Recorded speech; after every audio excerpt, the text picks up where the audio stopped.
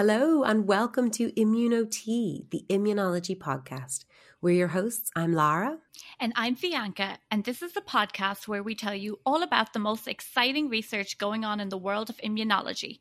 So grab yourself a cup of tea, sit down and relax, and we'll fill you in. That actually sounds delicious. I could do with a tea right now. But first, we are here to talk about immunology. So what research is being done, what new treatments we should be watching out for, and what's happening in the immunology labs and clinics all around the world. Each month, we will be interviewing two of the biggest names in immunology about cutting-edge research and innovation to bring you all the latest news and keep you up to date on the world of laboratory and clinical immunology. And if you want to get in contact with us here on the show, you can email us at immunoteapodcast@gmail.com. That's ImmunoTea, spelled ImmunoTea for a big cup of tea. The ImmunoTeapodcast@gmail.com. Or you can tweet us at ImmunoTea. I'm really excited about this new podcast. I'm Bianca. I'm a clinical immunology trainee, and I'm currently working as a research fellow in the neuroimmunology lab in Rochester, Minnesota. And I actually originally did a PhD in immunology, but that was over a decade ago. I'm now working as a medical doctor in clinical immunology in Dublin, in Ireland. So we've got a great show for you today. We're going to be chatting to Professor Kingston Mills all about interleukin-17 and how it's central to both protection from infectious disease and autoimmunity. And we're going to be chatting to Professor Anastasia Zakharidou all about checkpoint inhibitors and paraneoplastic neurological syndromes. It's going to be very exciting, and we're here to spill the tea, if you will, in immunology. Oh gosh, I won't. No, we're not going to let you away with that one. No, it is. It's really exciting. I guess maybe on that note, we probably should get started. I'd like to welcome our first guest of the podcast, Professor Kingston Mills. Kingston is Professor of Experimental Immunology at the School of Biochemistry and Immunology in Trinity College, Dublin.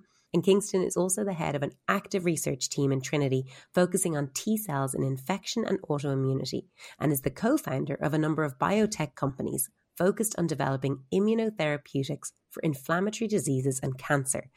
Not to mention maybe your greatest accolade, Kingston. Many moons ago, you were also my PhD supervisor. So, Kingston, thank you so much for joining us today. How are you? I'm very well, thank you, Laura. Fantastic. So look, we wanted to talk to you about your recent paper in Nature Reviews Immunology, and you were talking all about IL-17, a cytokine very close to my own heart from my PhD. Can you tell me just a little bit of idea of what the paper was about, a flavour of it, and maybe a flavour of what IL-17 is? I know that's a big question, but give it a go. Okay, so IL-17 is a cytokine, and cytokines are the messenger molecules of the immune system. So cell-to-cell communication usually occurs through cytokines. And IL-17 is an inflammatory cytokine, and it was originally discovered as being found in the brain of patients with multiple sclerosis. And they really didn't know why it was there. And that was, more than 20 years ago. And then the gene for the cytokine was cloned, and the function of the cytokine was discovered that it was an inflammatory cytokine that mediated pathology in autoimmune diseases. And then the story took a bit of a twist, and it turned out that of course, cytokines are not there to cause disease. The host would produce cytokines to protect itself, for example, against infection. And indeed, that's the case. IL-17 is critical in protecting against fungal, bacterial infections, and it may even have a role in parasitic and viral infections, although the evidence is more clear for fungal and bacterial. So it's both a protective cytokine and it's a damaging cytokine. And that's what makes it so interesting. And that was the basis of the review article that I wrote for Nature Reviews Immunology a few months ago. It was truly trying to make sense out of the fact that it was both protective and damaging, and how that could happen, that the same molecule could have dual functions. That's really interesting. Thanks, Kingston. I love that in your paper you called IL-17 a double-edged sword. Can you talk to us a little bit more about the pathological aspects of it and its role in autoimmunity? Well, I suppose the best evidence of the pathological role of IL-17 is that it's now probably the hottest drug target in treating autoimmune diseases today. So there are, about 4 or 5 therapies that specifically target IL-17 or the cytokine upstream of IL-17 called IL-23. So antibodies that block the function of these cytokines or the receptors are now in use for treating patients with psoriasis, psoriatic arthritis, ankylosing spondylitis, and there's a range of other diseases where there's potential for blocking these cytokines in terms of new treatments. For example, in multiple sclerosis, an area that my lab works on, we have very strong evidence that from animal models that IL-17 is important. And indeed, there was a phase 1, phase 2 clinical trial carried out a few years back in MS patients to show that the antibody against IL-17A was pretty effective at stopping relapse. But that hasn't progressed into phase 2, phase 3 trials yet. And, there is some controversy about this in that some people believe that IL-17 is not the be-all and end-all of the pathology in disease like MS, whereas it very much is in disease like psoriasis and psoriatic arthritis.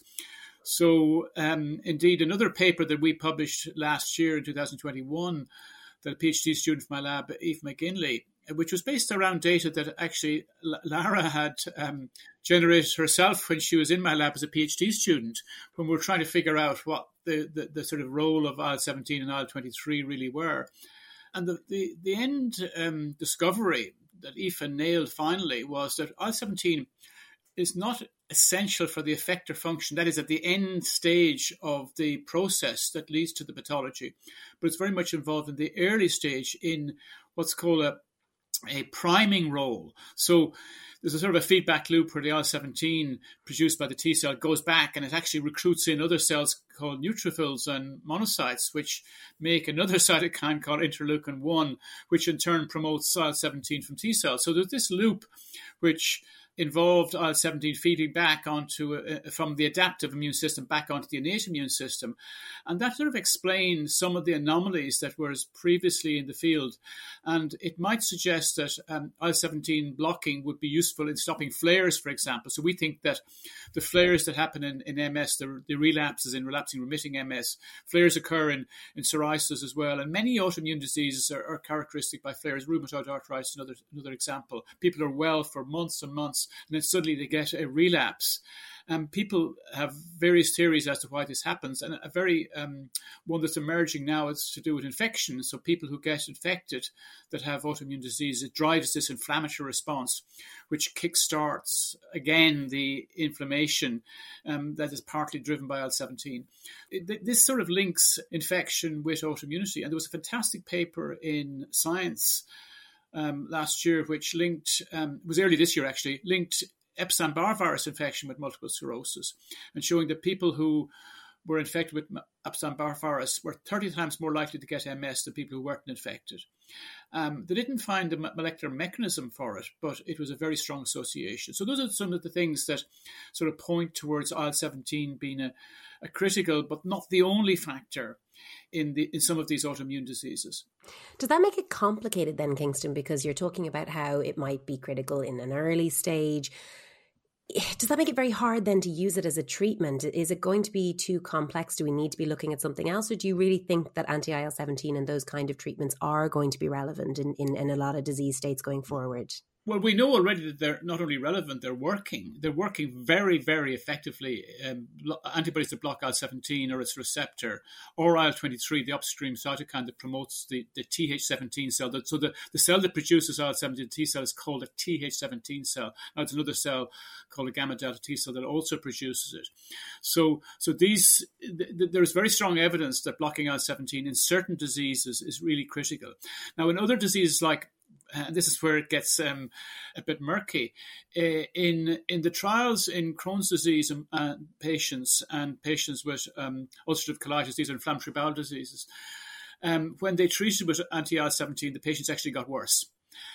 And that was a real surprise because everyone had predicted that IL-17 was going to work in these diseases. And it turns out that IL-17 is important in controlling the gut bacteria that cause the inflammation. This is one of the explanations, at least. It's not the only one.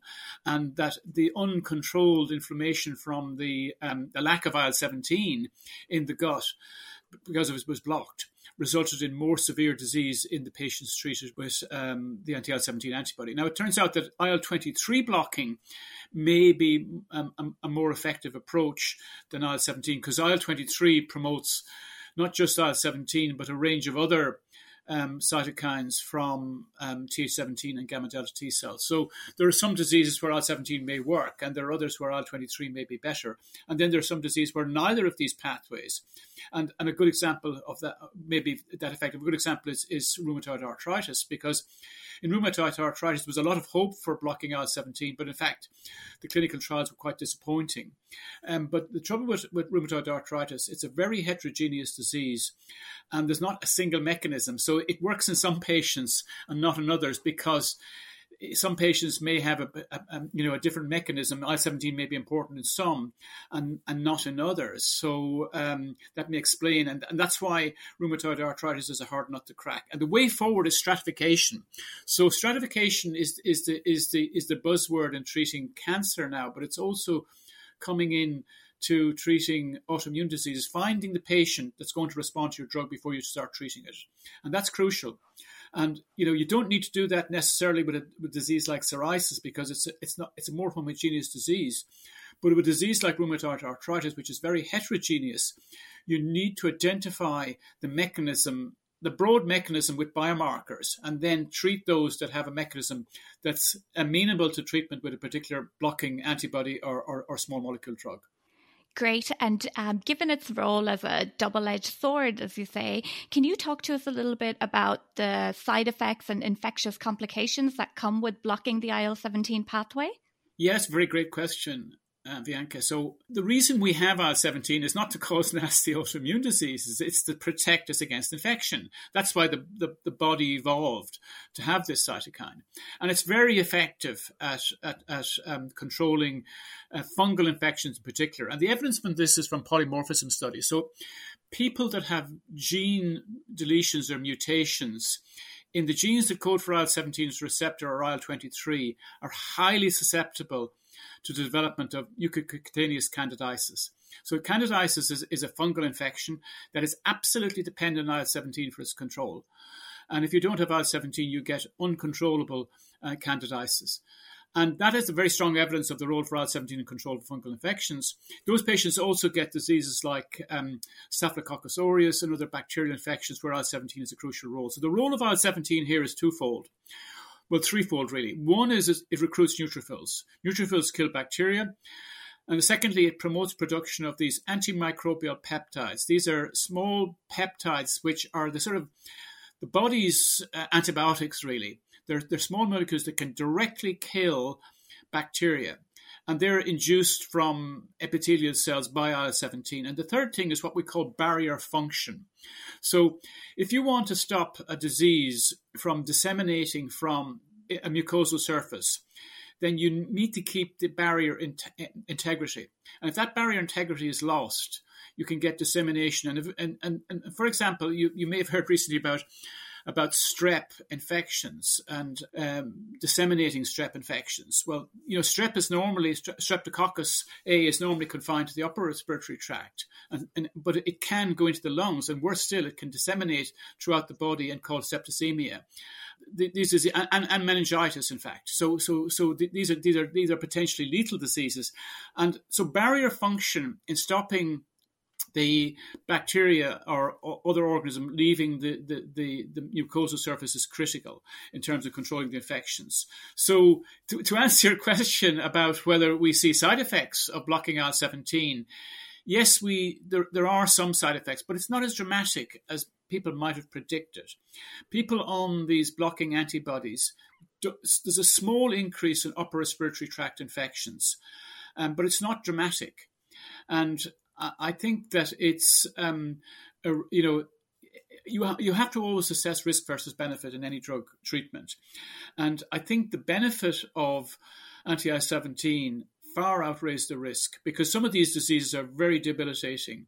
Psoriatic arthritis, even psoriasis in extreme form, is very debilitating, as of course is ankylosing spondylitis. And those diseases can be completely, I won't say cured, but they can be controlled. and a small number will get transient candida infections, which can be treated with antifungal agents. So it's not a huge issue.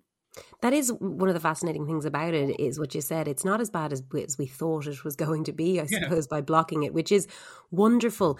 Now, I mean, the other thing you talked about a bit in the paper towards the end is what's coming down the line. Yeah. What is exciting to you, Kingston? What do we need to be looking out for, and what do we need to be doing in our labs around the world on this topic? Well, one of the things that we're trying to do is to make small molecule drugs that block IL-17. We're not the only ones trying to do this. There's a few labs and pharmaceutical companies trying to do this. And why would we want a small molecule rather than an antibody? A few reasons. First of all, antibodies have a long half-life, which is good, and you don't have to treat the patient very often. But you have to inject the patient. So the patient is on indefinite usually intravenous, sometimes intramuscular, but usually intravenous injections every 3 weeks perhaps, or sometimes more often. So that's very, invasive for the patient. Secondly, if something happens like a severe infection, you can't turn it off with an antibody. You have to wait for the antibody to work its way out of the system, which can take weeks.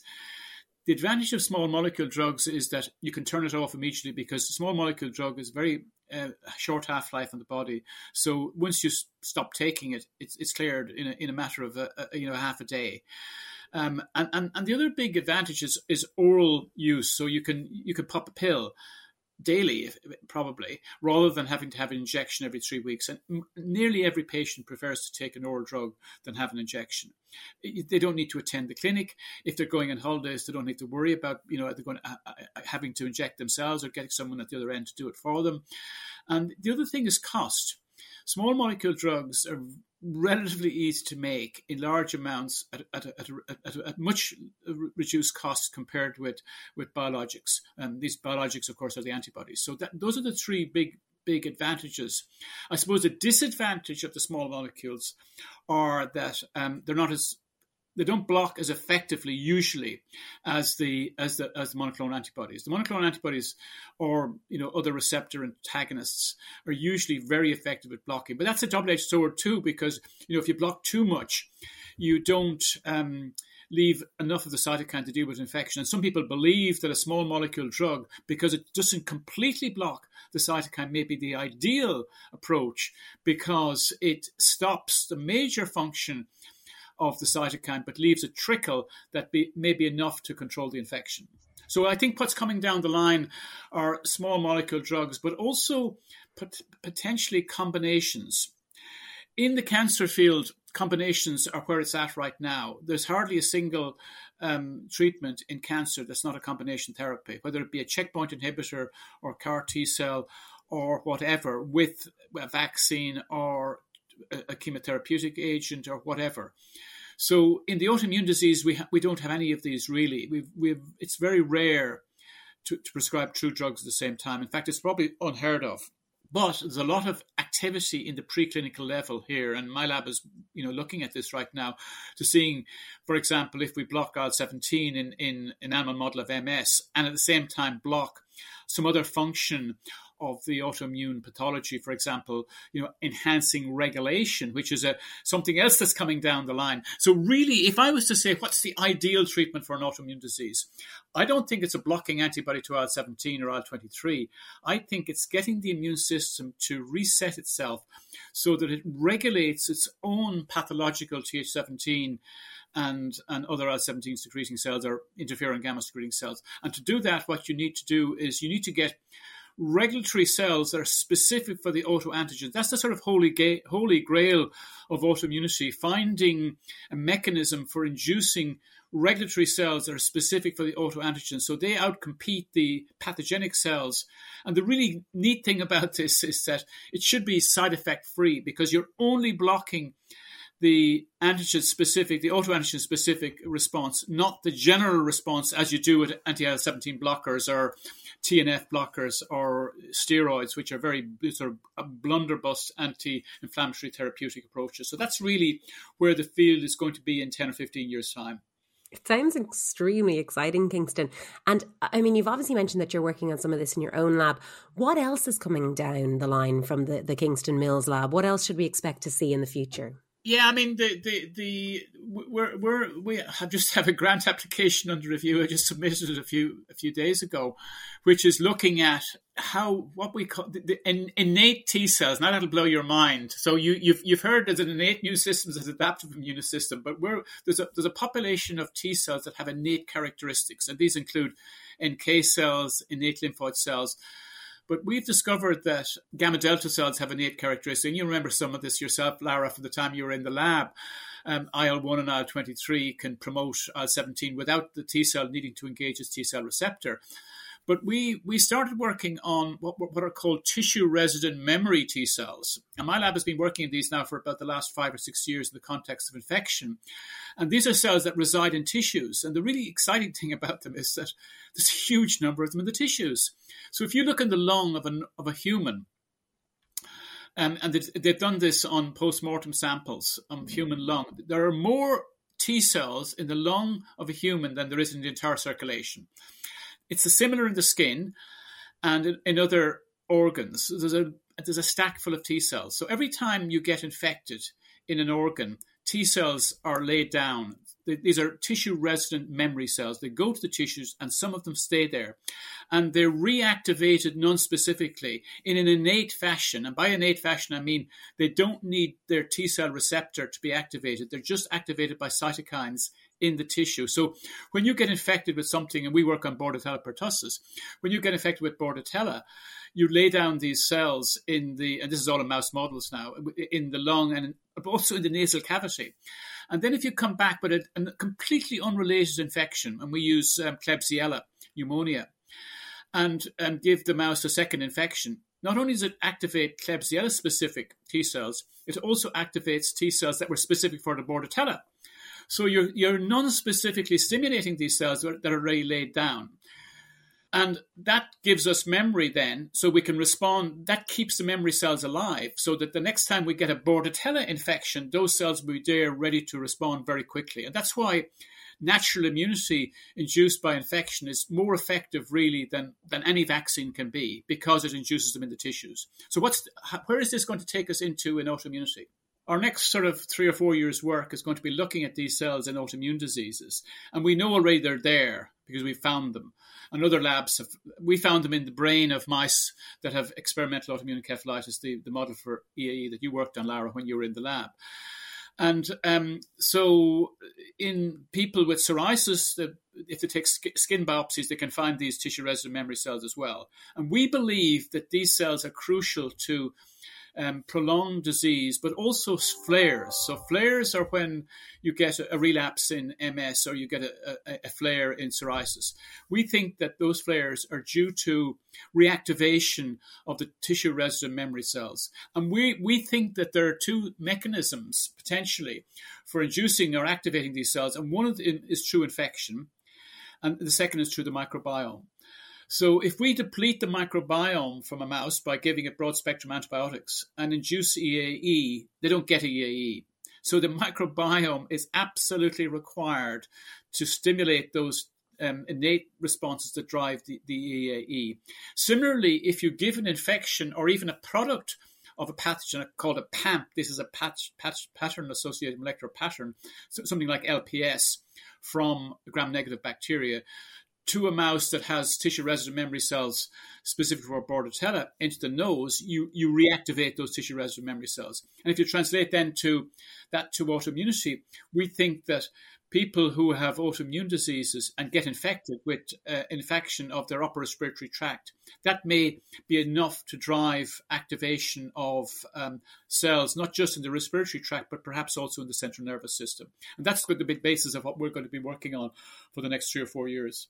Kingston, that is very exciting. Really, really cannot wait to see what's coming down the line from the Mills Lab. And thank you so much for being with us today. And hopefully we will see really exciting stuff in the next few years. Thank you both. That was amazing. It's so great to hear what's coming down the line from Kingston's lab. The idea of innate tissue-resident T cells is a really interesting one. It seems that the more we're learning about immunology, the more the lines are becoming blurred. So in terms of how we used to categorize cells and diseases in the past, I mean, we all learned about the adaptive and the innate systems, and that was set in stone. It was kind of the dogma. But the further along we come, I feel like the more these seem to start blending together, it feels like there's just so much complex interplay involved. Absolutely, Lara, I agree. And I think interleukin-17 is great at demonstrating how the immune system is all about balance. So interleukin-17, with its role in fighting infection as well as autoimmunity, if you have too much or too little, you're in trouble either way. I think the next topic we have highlights another part of the immune system where the balance is key. And with that, we're delighted to welcome Dr. Anastasia Zaccharidou. Anastasia is a consultant in the Mayo Clinic, Rochester, Minnesota, with a joint appointment in the Department of Laboratory Medicine and Pathology and Neurology. Her research field is neurological autoimmunity, primarily focusing on paraneoplastic neurological disease as well as neurological complications of cancer immunotherapy. Anastasia is a practicing clinician who also somehow manages to make time for all of this research. Anastasia, thanks for being on the show with us today. Thank you for having me. I'm delighted to be here. Anastasia, it's so lovely to meet you. I suppose I wanted to start by chatting a little bit about your paper in Mayo Clinic Proceedings on neurological autoimmunity in the era of checkpoint inhibitors. I suppose just before we delve too deeply into checkpoint inhibitors, can you tell us a little bit about paraneoplastic neurological disease in general? I know that's a broad question, but if you can distill an entire subject down into a couple of minutes, can you talk to us about that? Yeah. So paraneoplastic neurological syndromes are rare to start with. So depending on the different publications, you can see different incidents, but it's really very rare. So the idea of a paraneoplastic neurological syndrome is that it is actually a cancer antigen-driven immune response. So they really get triggered when a non-coneural antigen, so an antigen that it's normally expressed in the nervous system, is expressed by a tumor. So this is something that we used to deal with a lot. We see a lot of paraneoplastic syndromes with small cell lung cancer, thymoma, seminoma, so tumors that are actually expressing neural antigens. Then somehow there is a bypass of the self-tolerance, and then we actually do have an anti-tumor immune response against specific neural antigens on the tumor that actually affects the central or the peripheral nervous system. And the bypassing of self-tolerance, there are so many things that can contribute to this. We can have like mutated neural antigens expressed by the tumors or antigens that have post-translational modifications. But the trigger, the idea of the paraneoplastic neurological syndrome is really that it starts by an anti-tumor immune response that affects the nervous system. So, as I said, they are rare syndromes and they can affect every level of the nervous system. So we can start from encephalitis, movement disorders, neuropathies, myelopathies, and a lot of the times these patients actually have multiple neurological syndromes at the same time. So this is one of the most typical presentations. For example, we have antibodies like anti-HU or ANA1 that when we find them, we know that the patients will have a very high likelihood of small cell lung cancer. And even though it's a very specific antibody, one patient can present with encephalitis, the other with a sensory neuronopathy, and then the third one can present with all of the above and gastrointestinal dysmotility. So it's really these immune responses can affect the nervous system at all levels. I think that the main thing for these paraneoplastic syndromes, it's also that there have been reports that they can actually, when you do have a paraneoplastic syndrome, you might have a better cancer outcome, or if you have the presence of antibodies against neural antigens, you might have a better cancer outcome, and this was studied in small cell lung cancer. So I think that gives us a little bit of an insight of how good an immune response against the tumor can be for your overall cancer outcome, and that links very well with the immune checkpoint inhibitors. That's really interesting. So it's part of the immune response to the cancer, getting these paraneoplastic neurological syndromes. So can you comment a little bit more about the difference between antibodies targeting antigens in the cell intracellularly versus on the cell surface? So What we are very lucky to be able to detect actually in some of the patients with paraneoplastic neurological syndromes are neural autoantibodies. So the neural autoantibodies are much easier to detect than, say, specific T cells, for example. And then we do have antibodies that have started to be prescribed. I think the first one was in the 1960s, and it was striational antibodies for myasthenia gravis that we then actually realized that it's not the pathogenic antibody. But we have antibodies that we discover every year now for these paraneoplastic neurological syndromes. And then we generally group them in two different categories. The one is antibodies targeting synapses. And these are the antibodies that can target the water channels or receptors in the cell surface or proteins that they are associated with proteins in the cell surface. And in general, we consider these antibodies to have pathogenic potential. Why? Because they can actually access the target. And we have multiple examples of that: GABA A antibodies, GABA B, NMDA, like all of these antibodies targeting the specific neural antigens, they can be pathogenic. And then how pathogenic this actually changes between diseases, and a lot of it is driven actually by the subclass of the antibody that we are dealing with. So for example, when you think about aquaporin 4 autoimmunity, and this is rarely paraneoplastic, but it's a very good example of things that we have looked into, you can see that these antibodies are pathogenic, and they can affect them. They can actually be pathogenic in multiple ways, meaning they activate complement, they actually lead to aquaporin 4 internalization, they actually lead to antibody dependent cytotoxicity, and in addition to that, they disrupt the function. So one kind of like antibody category, and you have all the potential pathogenic effects. On the other side, though, you have the antibodies that are targeting intracellular targets. And these are, for example, the ANA1 or anti-Hu antibody. So these antibodies, how we think about this now is that they don't have access to the target, so they do not have pathogenic potential, and they are biomarkers of the cytotoxic T cell response of the same specificity. There is some research in the paraneoplastic neurological syndromes emerging about possible pathogenic potential of these antibodies, but I think that this will need to actually be investigated further, because it is a little bit, if you look at all the other like biological examples, it is a little bit more difficult for me to conceive that they do have pathogenic potential.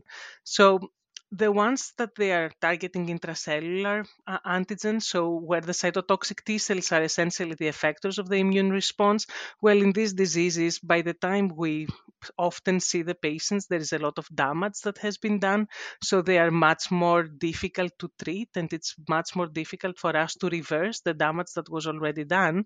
While on the other side, when you have the pathogenic antibodies, when we see these patients, we use plasma exchange, B-cell depleting therapies, and we are much more efficient in treating them, especially the ones that do not actually act. The pathogenicity is not via complement dependent cytotoxicity, because most of the internalization or most of the interrupting the function, they are actually reversible. So you take the antibodies away and then the patients do get better. That's fascinating. And I suppose I wanted to just move on to something you've already alluded to, which is checkpoint inhibitors. I'm wondering what's changed in neurological autoimmunity in recent years with the advent of checkpoint inhibitors being used, I suppose, increasingly frequently for cancer treatment. So the immune checkpoint inhibitors, for me, the first time that I read about them, I was so excited, because in patients, like, you're actually already using the anti-tumor immune responses that we have been seeing in clinic, and you are actually enhancing them so that you can have a better outcome for the patient's tumor. So the paraneoplastic neurological syndromes were actually the example back before we even used these immune checkpoint inhibitors of how an immune response can help with the cancer itself. So I think that the last time I checked the numbers, it was something like more than 230,000 patients in the United States can actually are qualified to get immune checkpoint inhibitors. And then even if like there are so many molecules that are out there now. So what I keep on saying when I see a patient in clinic, and what I also discuss with my fellows, is that there is not only 3 or 4 checkpoint inhibitors that you will remember. Every time you see a patient with cancer that actually has a list of medications that you don't recognize, look up the mechanism, because there are every year new checkpoint inhibitor molecules that come through. So I'm not going to discuss how they work. Essentially, it's enhancing anti-tumor immune responses. But what I find very fascinating is how this interacts with the neurological autoimmunity. So when you look at neurological autoimmunity, you actually have your classic paraneoplastic neurological syndromes. And there were some initial reports that we do have an increase in the frequency of classic paraneoplastic neurological syndromes.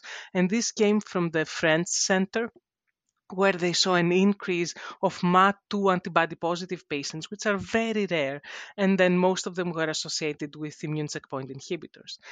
I think that the paraneoplastic syndromes are very interesting, and then we learned more, and we are still learning even more, because in the initial indications for checkpoint inhibitors, it was melanoma, renal cell carcinoma, so cancers that you don't see spontaneously associating with neurological autoimmunity a lot. But now we're also treating small cell lung cancer with immune checkpoint inhibitors. So we actually see our classic paraneoplastic neurological syndromes that we normally used to see them first and find the cancer after. Now we see patients that have the cancer, small cell lung cancer, they are treated with checkpoint inhibitors, and we see these paraneoplastic neurological syndromes. And I'm not going to spend time, but there is the best animal model for me for immune checkpoint inhibitor related paraneoplastic autoimmunity. It's a neurological animal model of cerebellar ataxia, and I'm happy to provide the reference after. In addition to these paraneoplastic neurological syndromes that we see that they are increasing in frequency, and they seem to be more difficult to treat, and they might even have worse outcomes. I say might because the reports are very small than the spontaneous paraneoplastic syndromes. Then we have these other diseases that we don't fully comprehend. For example, we do have potentiation of pre-existing immune responses, and this we know very well. There are reports in the literature, patients that have a radiological isolated syndrome in the MRI, they got immune checkpoint inhibitors and they had their first multiple sclerosis relapse. So these are not cancer antigen-driven immune responses. They are not paraneoplastic. If we use the term as cancer antigen driven, they are really pre-existing immune responses that go worse. And then you have another category, which is the one that we need to understand a little bit more. For example, the immune-related myositis. So these are diseases, the patients that will have, they'll get checkpoint inhibitors and then they present with this myositis, which is one of the manifestations, neurological manifestations that we see in clinic most, even though they are very rare in comparison to other systemic manifestations. And these ones are not very clear, because you see the patients, when you see them first, you say, oh, myasthenia, but the patients do not really have myasthenia. So they really have a myositis, so it really affects the muscles, but in a phenotype that is very different than the phenotype of, saying, the autoimmune necrotizing myopathies with HMGCR antibodies or SRP antibodies. So very different clinical presentation, but very consistent because you see it in most of the patients. And these are the patients that we need to understand a little bit more how these responses are actually driven. Okay, so not knowing completely about how these responses are driven, does that make the treatment of these more challenging? And you say in your paper how treatment should be individualized. Can you expand more upon that? Mm-hmm. So I think that that was a review that we wrote early on, but the more we see patients, the more actually adapt the way we treat them. And then the problem with neurological patients is it's rare. So I don't think that you will ever be able to have a prospective study of how best to treat them. So it will have to come from retrospective studies or maybe open label studies to the future. So the recommendations always said upfront, you start with steroids. And these were the recommendations since early on. And this is kind of the same theme that you will see with all of them all of the complications, regardless of what they affect. The question is, do you stop or you do not stop the immune checkpoint inhibitor? In most of the neurological patients that will come to a neurology consultant, you stop because they are severe enough. Because you don't stop the immune checkpoint inhibitor when they have a little bit like grade 1 complications, a little bit of tingling in the feet, a little bit of headache. But let's be honest, when you see them in clinic in neurology, they have more than that. And then the idea is that you start with steroids, but the latest recommendations open the door in using IVIG in presentations, for example, like Guillain-Barré. There are some systematic reviews that argue that if you use IVIG or plasma exchange in addition to the steroids in myasthenia-like presentations, you have better outcomes. So I think this very strict thing that we said up front, steroids first, we change it a little bit as time goes by. In my own practice, which again, there are everybody adapts with what they actually know. The patients that will get severe disease with like myositis, or they will get steroids, but they will also probably get plasma exchange if they're severely affected, or IVIG. What I think changes, and I think the people that we see these patients, we agree on this, is what happens in the patients that present with a classic paraneoplastic syndrome, like with the ANA1 or anti-Hu antibodies, with the limbic encephalitis or the sensory neuronopathy that has already wiped out all the sensory ganglia and the patient cannot walk. So these patients, yes, will start with steroids, but I think that we will all kind of escalate quickly to what we will call second line agents. Cyclophosphamide will be up front. But even there, we still don't know that we are actually making a huge difference. My experience has been that some of these patients really need more immunotherapy. But I think that we should be in a spot in order to adapt the treatment to every patient. For example, TNF alpha inhibitors are used a lot for systemic complications of immune checkpoint inhibitors. I think if we have sarcoid-like reactions, this would be a medication that we use. Or for example, for me, like there was a case report that came from France, and these are all case reports or case series, but they had a myelopathy. They found elevated IL-6, so they used tocilizumab, and they actually used the JAK inhibitor as well for the downstream effects. So, and the patient did get better. So I think that we still have a lot to learn on how we treat them. The most important is to recognize early, start with steroids up front, and then I think for me, adapt depending on what you see. Whomever sees a patient with an MDA receptor antibodies, I think it makes sense if they don't get quickly better to use a B-cell depleting therapy, because we know that it works in this disease. Do you know, it's really interesting because you're saying obviously the decision is, do we stop the checkpoint inhibitor or do we not? And as you mentioned, obviously you do stop it in most patients. I'm wondering though, have you ever found patients that you're able to reintroduce the checkpoint inhibitor down the line? Mm-hmm.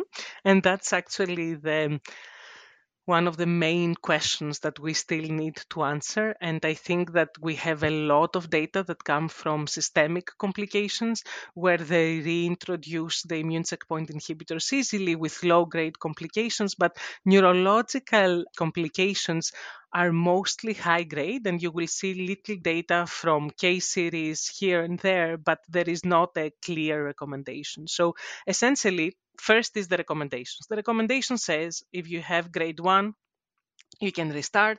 If you have grade 2 that you can actually control with 10 milligrams of prednisone or less, you can restart. If you have grade 3 or 4, it's on a case-by-case basis. Practically, most neurological are 3 or 4, so it's on a case-by-case basis. What our experience here has been is that there are some patients that we easily restarted and they had no complications. And these are the patients with meningoencephalitis. So antibody negative, mainly meningeal presentation, where I don't suspect that these are really paraneoplastic syndromes, if I can say them like that. And then a little bit of steroids, these patients go very easily better. And then we restarted. I think we had 4 patients and none of them had a reappearance of their symptoms. Then the second category is the other ones, that the more difficult ones, like the myopathies, for example. A myopathy, like the immune checkpoint inhibitor myopathies, they're often associated with cardiomyopathy. If you have cardiomyopathy, chances are that you will not find an oncologist that will restart an immune checkpoint inhibitor. But like there are some myopathies in the literature that were controlled with steroids, and then they restarted the immune checkpoint inhibitors and they didn't have relapses. In our experience here, we had 2 patients that relapsed again, and then one that relapsed but had a colitis instead of a myopathy, but they did have severe relapses. And then the last one are the more paraneoplastic cases, and this is very difficult to actually give a solid recommendation about restarting. We did have a CRIMP5 positive myelopathy patients with small cell lung cancer that unfortunately after she got better, she restarted the immune checkpoint inhibitors because of her cancer and she really got worse.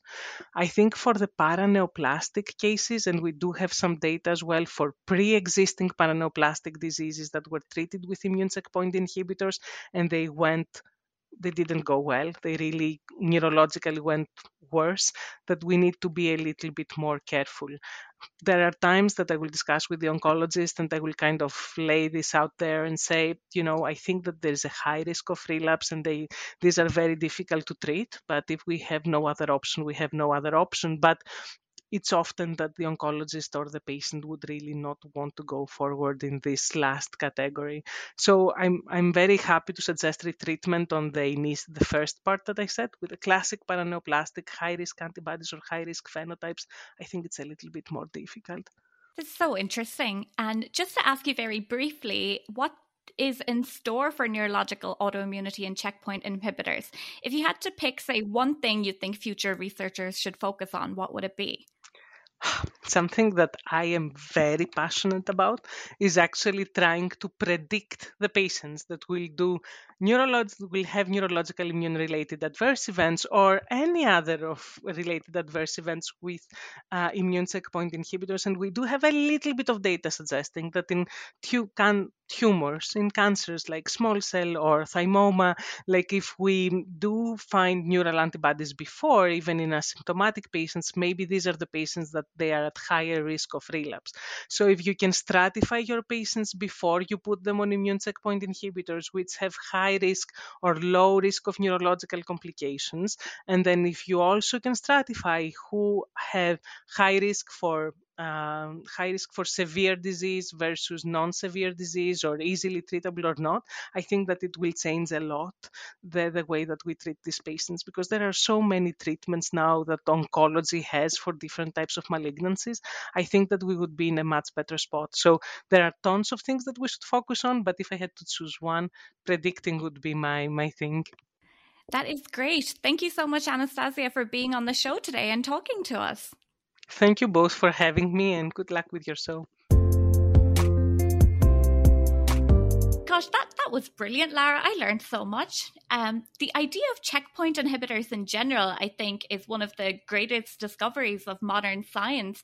I love the idea of using someone's own immune system to fight the cancer. And these drugs are being used increasingly frequently, so we're going to see the immune-related adverse events more and more commonly. So I think it's really important that immunologists are aware of them. No, absolutely. And I suppose that's really key. It feels like it's blending neurology and immunology, but immunologists absolutely need to know about these side effects. And I suppose the other thing that I found really interesting was the idea that in the future, we might be able to predict which patients would be more likely to develop these neurological autoimmunity issues with checkpoint inhibitors. I think if we knew which patients were going to be more at risk, then we could maybe watch them more closely, bring them back to clinic more frequently, or even get them linked in with neurology sooner rather than later. And potentially they may have much better outcomes as a result. That's true. It's all very exciting. The future is exciting. So I guess that brings our first episode to an end. But I feel like we've talked a lot about immunology and we haven't talked about tea at all. So do you want to tell us, Lara, your most controversial tea opinion? Bianca, I feel like maybe you are tea shaming me right now. I'm not sure that I'm ready to tell the world my most controversial tea opinion, but now that you've asked, I probably should do it. I am a milk fiend. So every time I have tea, I probably fill the cup maybe half full with tea and I'd say half full with milk, which I know people really hate. I know I know people are not into that at all. All right, now that you've gotten me to give this one away, let me see what you've got in store. Okay, give me your best tea-related fact. Ooh, tea fact. Besides that you shouldn't fill your mug halfway with tea with milk. Exactly. Well, okay, a tea fact for you is that Ireland is actually number 2 in the world when it comes to tea consumption per capita. What's number 1? Number 1 is Turkey. See, I feel like that's the fact. I feel like number 2 isn't the fact. But yeah, you're cheating us out of a fact here. But no, in fairness, that I absolutely did not know that about Ireland or Turkey. I already actually thought that I'd learned enough for one day, but my brain just keeps on expanding with more knowledge. I guess some bits are maybe a little bit less useful than others. Okay, I suppose tea facts aside, it's been amazing to learn so much today, not only about what we already know about immunology, but where the field is potentially going in the future. Absolutely. And look, if you want to get in touch with us with comments, questions, anything you wanted to talk to us about the show, please email us. So we're on immunitypodcast@gmail.com. So don't forget it's ImmunoTea, ImmunoTea, or you can tweet us. We are at ImmunoTea. Don't forget that's TEA. So finally, we'd like to thank our guests today, Professor Kingston Mills and Professor Anastasia Zakhardu. And also thank you to our editor, Aidan McKelvey. And finally, thank you so much to you, the listener. And we'll chat to you again next month. Goodbye for now.